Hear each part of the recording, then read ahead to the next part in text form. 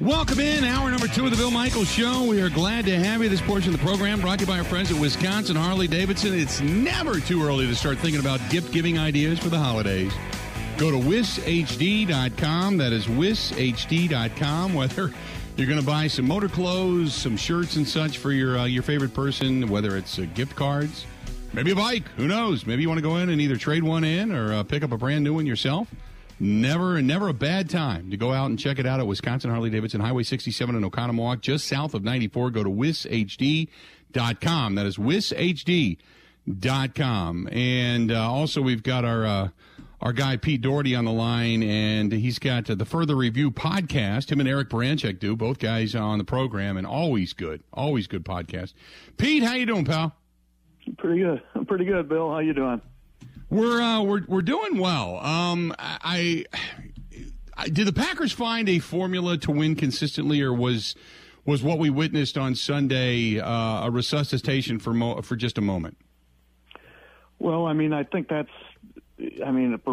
we're all agreed that's the way they have to at least try to play to have the best chance at winning, right? I mean, their strength, Aaron Jones is their best guy in offense, besides the quarterback, and getting the ball in his hands, running the ball a lot.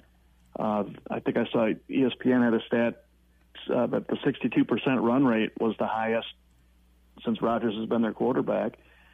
I think that's the way they've got to at least try to play. Now, I think Dallas was a good matchup for them. I think Dallas's run defense isn't, I was talking to some people who work around the league, and Dallas's run defense is kind of shaky, so that was a good matchup for the Packers. Isn't that how they need to play? Is pick and choose their moments in the passing game, but just keep running it. We've all been calling for that. Why did it take so long, do you think? Because we saw the success level, the percentage success level out of play action. We saw Rodgers under center more. We saw them run and commit to the run more, even when they were down and the temptation was to start throwing the football was there, and they didn't. They stuck with the run. Why now, after we've been screaming for it for probably almost half of this season? I know. I don't know. It's probably a couple things. I'm kind of just guessing here, but it's probably hard for Rodgers, who's made his bones being one of the great throwers of all time, and LaFleur, who's been living off that, for the last 3 years, and it's probably hard to make the change. We'll probably never know how often Rodgers is changing runs to passes and whether that's the right decision, and maybe they finally just said, even against a loaded box on most of these, just run it anyway, because that's what they did, and it worked. They ran it okay, but I don't know. That's just guessing at why it took so long, because it sure seemed obvious that this was the kind of way they were going to have to play with this young new receiving core and the strength of their personnel being in the backfield. So let's start off with Christian Watson. He has a couple of drops. They go back to him again. We believe this was, or at least hope this was his coming out party. Talk about Christian Watson's performance and the fact that they went back to him after a drop again. Yeah, it's probably a good thing for him and his growth, from here on out, that they didn't have any alternatives, really. So they had to go back to him. He is a big, talented guy. We really couldn't even see it in camp. He only practiced the final week of camp, and he's coming off that knee surgery. And even then, he was limited in how many snaps he took in those practices. So, we really, that's the only time in the media you get to see guys in practices in camp. The team stuff, once the season starts, the practice is closed. So you could see when he did play, he's a really big, really fast guy. But he looked like a real receiver the other night. I was just thinking, about comparing him with Valdez-Scantling, because physically they're similar, tall, fast. And even though, this guy came from an FCS school, he's a lot more advanced than Valdez-Scantling was as a rookie. But there's a lot of talent there, obviously, right? We all believe so. I mean, obviously the speed speaks for itself, so I completely agree with you there. It's just he came in with – I've always said the last thing a receiver that has an issue with drops does is become good at catching the football. Everything else you're trying to learn. You're trying to learn your route. You're trying to learn your route tree. You're trying to learn inside, outside, your body movement, where to be, get on the same page, all that kind of crap. The last thing in the world you're worrying about is actually catching the football, because you want to be in the right place at the right time to even get a pass thrown to you, and then that begins to come. So I'm hoping his hands catch up with the rest of his ability. I mean, you would assume then that he could be a decent and or good or above average wide receiver. So how long do you think it's going to be before Cobb and Dobbs are able to come back? Because let's just say they get a win on Thursday night and they keep hope alive, and then they've got another week to go, and then obviously they get back into the meat of their season until they get the bye on December 10th or December 11th, I should say. So how long before they're back to their full complement in your eyes? Yeah, I really don't know, because this injury stuff is just, there's so much speculation. The information is so unreliable. It sounds like Cobb is on the cusp, maybe. And I'm less sure, or I have less of a feel for Dobbs. But getting those guys back would help, especially Dobbs. There's a lot of talent there, too. And, guys improve during the season. It hurts that he's missing practice and playing time. And, I was thinking about, Watson with his hands. I used to wonder how much guys could improve at that, but they can improve. I've come to conclude they can improve a lot. It's kind of like shooting in basketball. You see guys who in the NBA who, as their career goes on, they become pretty reliable shooters. When they entered the league, they weren't. You can just rep that, and with those jugs machines and all that, these guys can catch, hundreds of balls a day if they want to. So I guess, in part we'll see how much better his hands get, is how dedicated he is to his craft over the next couple of years.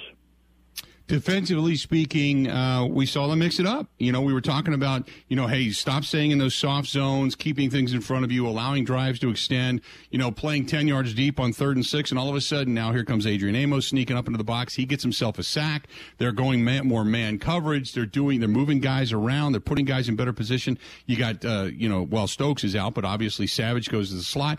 It seemed like, I don't understand what took so long to see some of the things that you and I and a lot of other people out there were kind of complaining about, saying, why are you not doing this when we can see it? Why can't you? You know what I mean?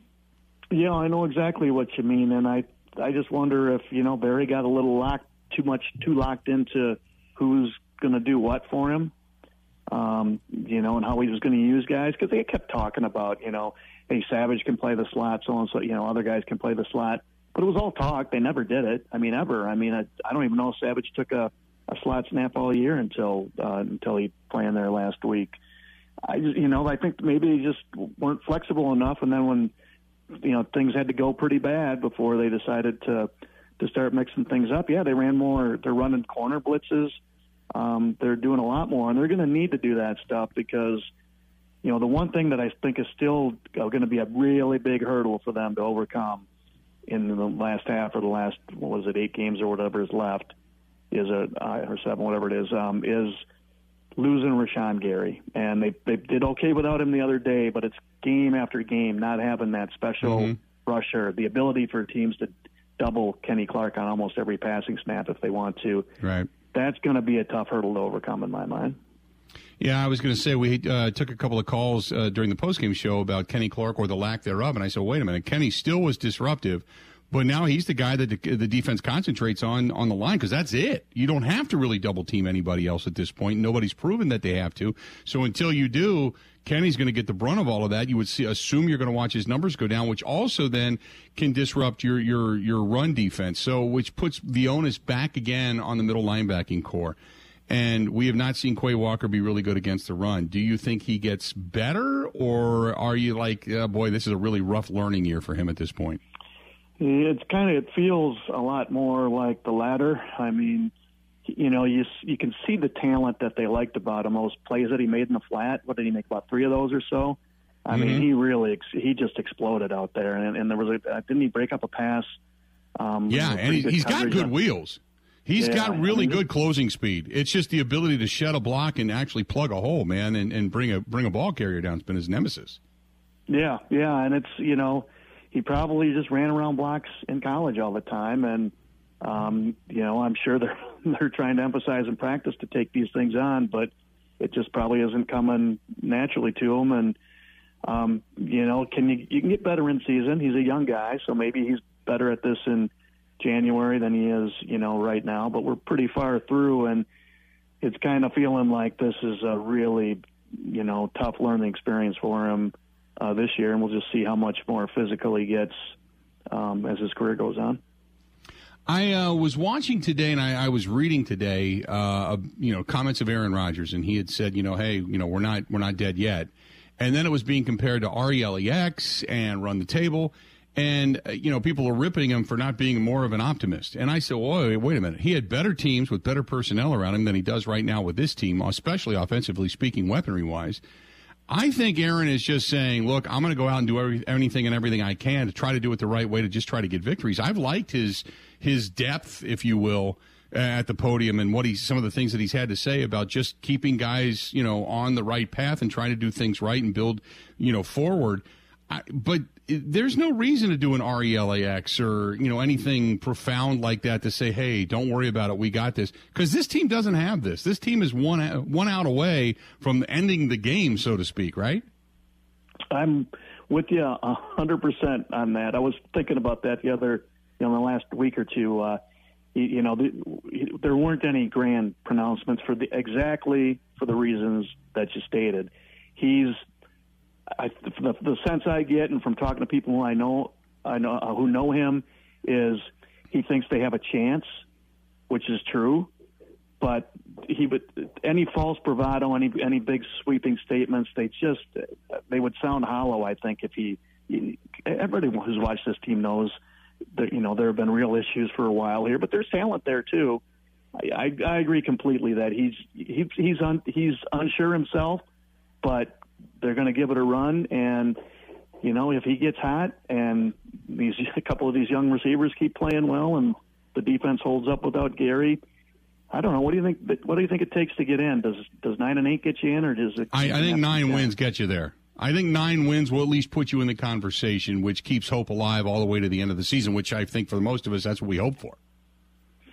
Yeah, because a week ago I was wondering, man, things continue like this, they're going to be out of it. Then you have to start playing Jordan Love, and if you do, does that pretty much end things with Rodgers? And there were a lot of scenarios, but they played even if they'd lost, they played a good football game the other day, and so they're probably going to be pretty competitive, and it's going to be an interesting run down the stretch here. I don't think even if they made the playoffs, would they really be a threat to get to the Super Bowl? The chance of that are pretty, I would think, but you never know. So that's why they play them, right? Because our talk doesn't mean anything. It's what happens out there, Talking with Pete Doherty, the Green Bay Press-Gazette. Also, they have the After Further Review podcast with he and Eric Baranchek, who break down the game fantastically on the podcast platforms. I wanted to ask you, you mentioned about Rodgers. So there was a lot of consternation as to whether or not, if they lost that game, do you then play Jordan Love? And at some point, I would assume Jordan Love would see some snaps. But what do you foresee? And I know it's tough, but I cannot fathom a year next season without Aaron Rodgers for the 50 million reasons that we all know that are sitting on the table. Can you? I could have if he were willing, if things had really gone poorly for the rest of the year and he were willing to go to another team, because he'd have to cooperate in some of this stuff because of that contract. It was, sure, I could have seen at least a possibility that they'd have moved on. But if they're pretty competitive, if they're playing pretty good football the rest of the year and they end up, let's say, even 8-9 or something like that, they'll have something to build on to run the whole thing back again next year to try to fortify and have these receivers grow, and then they could challenge again. But I guess what I'm wondering is, after this season, is he going to commit? Is he going to go year by year? Is he going to tell them, I'll play one more year and retire? Is he going to say, I want to play a couple of years? Because they have to make the 5th-year option decision on Love in May.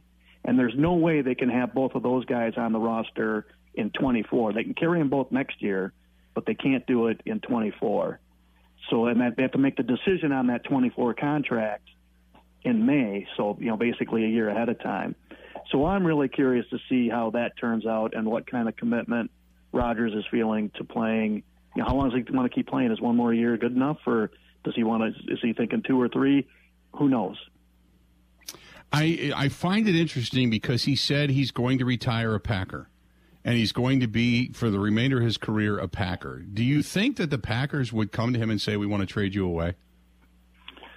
If it would depend on how things were going. And guys say that, but it doesn't happen a lot where guys play that long and don't go somewhere else. I mean, Favre, Manning, Brady, Unitas, you name it. So many quarterbacks, great players like that who have long careers. They end up finishing somewhere else. The Bart Starrs are the rarity. So I don't know. I mean, it wouldn't stun me if he ended up finishing somewhere else, but so much depends on how this season finishes out. Pete, always good stuff. What's going on the podcast right now? Anything in-depth-wise interesting between you and Eric Baranczyk other than maybe sipping whiskey and telling people how good it is? Yeah, we just posted this morning. We talked, sometimes we take big-picture looks. Sometimes it's more focused. And this week it was on Josh Nijman. The guy, if there were concerns about whether he could play right tackle, he erased them. He had a really nice game the other night against the Cowboys. Going against good players, couple tough plays, of course, because DeMarcus Lawrence is a good player, but Nijman had a really good game, and that really helps in case they decide, which I think is likely, that they'll move on without Bakhtiari next year. They've got at least one solid starting tackle on the roster right now. Good stuff as always, and we'll touch base again soon. Okay. Yeah, sounds good, Bill. Thanks for having me. Thanks, Pete. Talk to you soon. Pete Doherty, the Green Bay Press-Gazette, and after further review, the podcast with he and Eric Baranczyk. Eric Baranczyk, who you hear on this program on Mondays, and we'll hear him again this Friday after the game on Thursday night. So both those guys do a hell of a podcast. If you haven't heard it, they get, like he said, they take an overview, and then they get really, really technical. But it's a really good listen. Either way. 877-867-1670, 877-867-1670. If they win this game, we all know that it's, optimism reigning supreme. If they lose this game, then what? If they lose this game, then what? Stick around. We'll talk about that coming up. This portion of the Bill Michaels Show brought to you by our friends at Quick Trip. Top-tier alternative fuels, no fee ATMs, but when you go in and you get some of that top-tier fuel, you type in your Quick Rewards number, which is your phone number. You type it in. Okay, there you go. Type it in. Get your gas, you're good to go. You need gas anyway, right? You go in, you get your burgers, you get your food, you get your pothole pizzas, you get the fresh food, even the healthy stuff, you get some of the fruit cups, whatever it happens to be, even the yogurts with the Crunch Munch in it. Oh, so good. So you go in, you get your stuff, you're good to go, and then you get to call. Hey, by the way, your name was chosen, and you are now eligible for the opening drive contest for the Green Bay Packers. So listen on Thursday night, because for every yard garnered by the Green Bay Packers during the opening drive, we're going to give you $10 per yard. So you're rooting like hell. They go in for a touchdown. You get an extra $500 on top of it. Quick Trip, giving stuff away all the time. Go in and check out our friends at Quick Trip. And if you don't have a Quick Rewards card yet, get one. Just get your phone number dialed up in there, and you're good to go. Use your Quick Rewards card and stop into the Wisconsin-based friends at Quick Trip. More of the Bill Michaels Show is next. Covering Wisconsin sports like a blanket. This is the Bill Michaels Show on the Wisconsin Sports Zone Radio Network.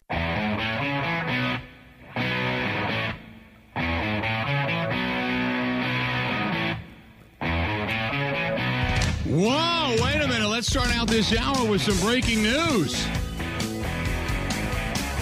Breaking news. Are you ready, Packers fans? Breaking news. No, they didn't sign OBJ. Breaking news. Maybe this is bigger. The Packers have released Amari Rodgers. Boom! Yes! Mike Drake. There you go. When they handed him his release papers, it took him a minute to get out of the building because he dropped them. Slap my ass with a grilled cheese sandwich.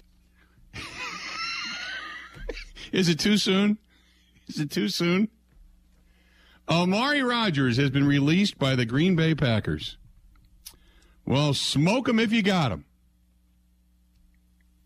There you have it.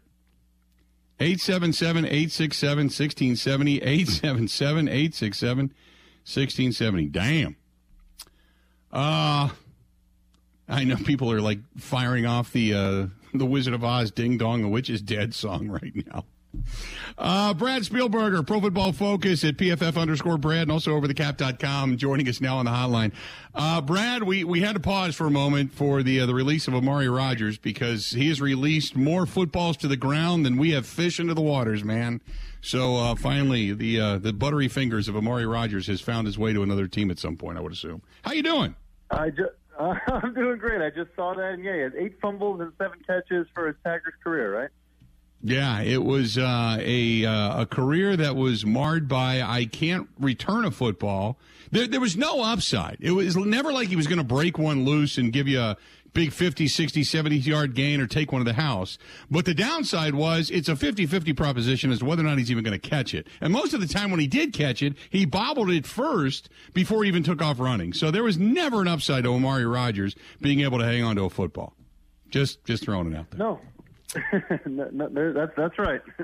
Yeah. So anyway, give me your thought. Packers get a win, and suddenly what was once a dead body and the heat was escaping and we were ready to pull the cloth over the face to pronounce death, they get a resuscitation via the Dallas Cowboys. Something I can't really explain, but it looks to the eye like they did it the right way. Give me your thoughts on the Packers getting a win on Sunday. No, this was a really, really impressive win. To be down 2 scores against maybe one of the best pass rushes in the NFL. We charted the Cowboys with just 5 total quarterback pressures in the entire game. So a phenomenal performance from the offensive line. David Bakhtiari had an 88 pass block rate, allowed just 1 pressure. But yeah, I mean, coming back on this team is difficult, especially because you can't beat them on the ground in the run game, which Green Bay had success with. Aaron Jones looked really good. A.J. Dillon had some decent runs here and there for 6-7 yards. But, yeah, I mean, it was just a really strong performance from that offense. Finally, another embattled, young wide receiver in Christian Watson, after 2 drops of his own early in the game, stays in it, stays focused, has those 3 great touchdowns. Obviously, the one over the shoulder was a beauty, to finally kind of exercise the demons there. I'm sure he let out the biggest sigh of relief, in Green Bay history. But it was a good game. There was nothing fluky about it. They played good football. The defense still has question marks against the run, but it was a really, really impressive come-from-behind win. We saw the Vikings take down the Bills. We saw the Eagles get beat last night. Both of those teams, even though the tiebreaker goes to Philadelphia at this point, give me your thoughts on the best team in the NFC right now, because once you get past those 2 teams, it's a jumble, man. And there's not even a lot of people that firmly believe that really Philadelphia is the real deal or Minnesota is the real deal. So give me your thoughts. I still think Philadelphia is the best team in the NFC. Obviously a couple tough games, kind of playing with Houston on Thursday night. Granted, on a Thursday short turnaround, still win by 12 points there. And then last night, that's the issue. I mean, them and Green Bay actually are both top 3 in EPA per rush allowed. So you can beat them on the ground. Washington just kept running the football over and over and over again. The occasional shot play, that was also kind of a crazy game with some penalties that decided things, not just at the end of the football game with that sack that turned into a, roughing a pass or whatever it was, but a lot of kind of key calls and missed calls with Dallas Goedert, the face mask on his fumble, and so on and so forth. So, long answer short, I still have Philly as the top team in the NFC, and I think it does get jumbled after that. I think Dallas is still in that conversation. Dak Prescott needs to clean some things up a little bit. They could really use Odell Beckham Jr. I think you saw against Green Bay that Michael Gallup, who came up limp a couple times in that game, is just still not all the way there. Granted, Odell Beckham Jr. also coming back from a torn ACL. But it's them 2 I think still I have as the top. And then it's a cluster of, you mentioned Minnesota, Green Bay, trying to get back in that conversation. I think Tampa Bay.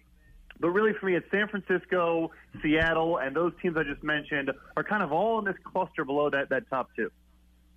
So I want to look at the AFC real quick, because obviously over in the AFC with Buffalo losing, they're not even leading their division anymore at 6-3. Miami is in. Tua and Mahomes, both guys could be possible candidates for the MVP. We know that. So give me your thoughts on the AFC, because once you get past those 2 teams, and Buffalo, I guess, you want to throw them into the mix, because most people still believe it's very much a Super Bowl capable team. But after that, what else is there? I mean, I don't think you're going to get a Super Bowl winner or contender out of the AFC South. Obviously, the AFC West is nowhere near the competitiveness that we thought it was going to be. Both Denver and Las Vegas completely suck. Cincinnati, the defending AFC champ, trying to get out of its own way and trying to climb a couple of games above 500 coming this weekend, still have Baltimore to battle with. So give me your thoughts on the AFC. Yeah, I think Baltimore is the next team. I still think it's Kansas City, Buffalo, and then I would put Baltimore. Then you get into Miami. Tua Tagovailoa is our highest-graded quarterback, a 91 grade, the highest, and a truly elite grade, and playing really, really good football. They've punted the ball two times over their last 3 games. 0 punts against the Cleveland Browns this past weekend. Mike McDaniel, I think, should be the Coach of the Year candidate favorite. Tyreek Hill, probably Offensive Player of the Year candidate as well. It's a talented. On this side of the NFL, the conference is good. It's a jumble because there's a lot of good teams, unlike the NFC, where maybe we're trying to pick which of the bad teams is actually talented. But there's Buffalo. They're up 2 scores in this game against Minnesota. They should have been able to close it out. They haven't scored a second-half touchdown since Week 6 against Kansas City. They're having issues in the second half and closing out some games, but they are a talented team. I'll mention them again. I think they need Odell Beckham Jr. more than anyone. I think Stephon Diggs, you see just Josh Allen staring down Stephon Diggs on both of those end zone interceptions to Patrick Peterson. I think Gabriel Davis is a good, not great player, maybe even honestly an above-average player. I don't really get the hype there. I think they need another piece there. But nevertheless, I think there's 6-7 quality teams in the AFC. Talking with Brad Spielberger, Pro Football Focus, at PFF_Brad, also with OverTheCap.com. We talked a little bit about the Packers, and I want to talk some cap. We talked a little bit about the Packers next season, as maybe what could happen to this team, because we already know they're starting out the season above the cap, and we know that there's going to be more money added to that. They do have David Bakhtiari, where they gain $6 million if they cut him loose, and most likely you would assume they would. Aaron Rodgers is a lot of money against the cap. Should he stick around, and should they hang on to him and such and not trade him in the offseason or something crazy? But the big question is, with Aaron Rodgers in the last couple of years of this contract and how this thing's all going to work out, if you're a general manager, you're sitting there with Brian Gutekunst right now, you're going to say, I've got the last 2 years of Aaron Rodgers, and we've only won 1 Super Bowl with a Hall of Fame quarterback. I'm going to do what? Do you trade him away? Do you begin the rebuild? Do you look at Jordan Love? Or do you trade Jordan Love? Do you get rid of Bakhtiari? Because there's a lot of money that you got to shuffle around to make this thing work. But we all know you're going to need at least one more wide receiver before it's all said and done. Yeah, I think you are open to trade possibilities, obviously depending how the season closes out. But they have a couple tough games in their schedule. They also have certainly some winnable ones as well. But let's say they do miss the playoffs. You're answering the phone, right? You're not turning down trade calls. You're not ignoring it because you have this great flexibility where his option, his $58 million option for next season, they have from the day the season ends until the day before week 1 to exercise it. And during that entire time, they can kind of field some phone calls, talk with Aaron himself, figure out if he maybe wants to go somewhere else or whatever. I agree with you. I think David Bakhtiari is probably the most interesting decision. Can clear about $15 million there. I think it all starts there. And then a really tough situation with Rashawn Gary where we saw with Jair Alexander last year. You can lower that 5th-year option amount with an extension. Now that Gary is going to be, in the midst of recovering from a torn ACL, even though I think he's come on as one of the best pass rushers in the NFL, he was second for us in pressure percentage in the entire league at edge defender. It still you might be wary of extending a guy in the middle of a torn ACL. So that complicates matters even further. There is still a huge offseason with a lot of big decisions ahead, but they do have a lot of players under contract. They have a full slate of picks. So they have some flexibility if they want to stick with Rodgers. One more interesting thing, too, is Jordan Love's 5th-year option is due after this season.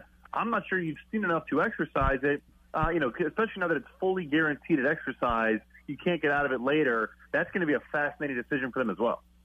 Yeah, no doubt about it.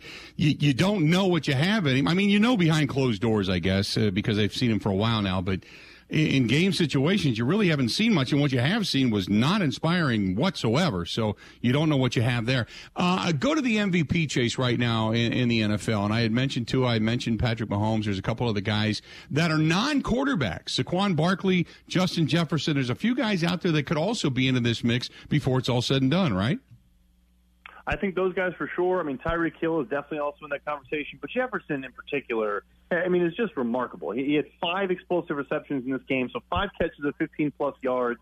He had 7 contested catches in the game, which is the most in a single game since we started tracking contested catches in 2016. The 4th and 18 catch, the one-handed snag, pulling it out of a defender who had both hands on the ball, I think is one of the greatest catches in the history of the NFL. I think it literally is on that level.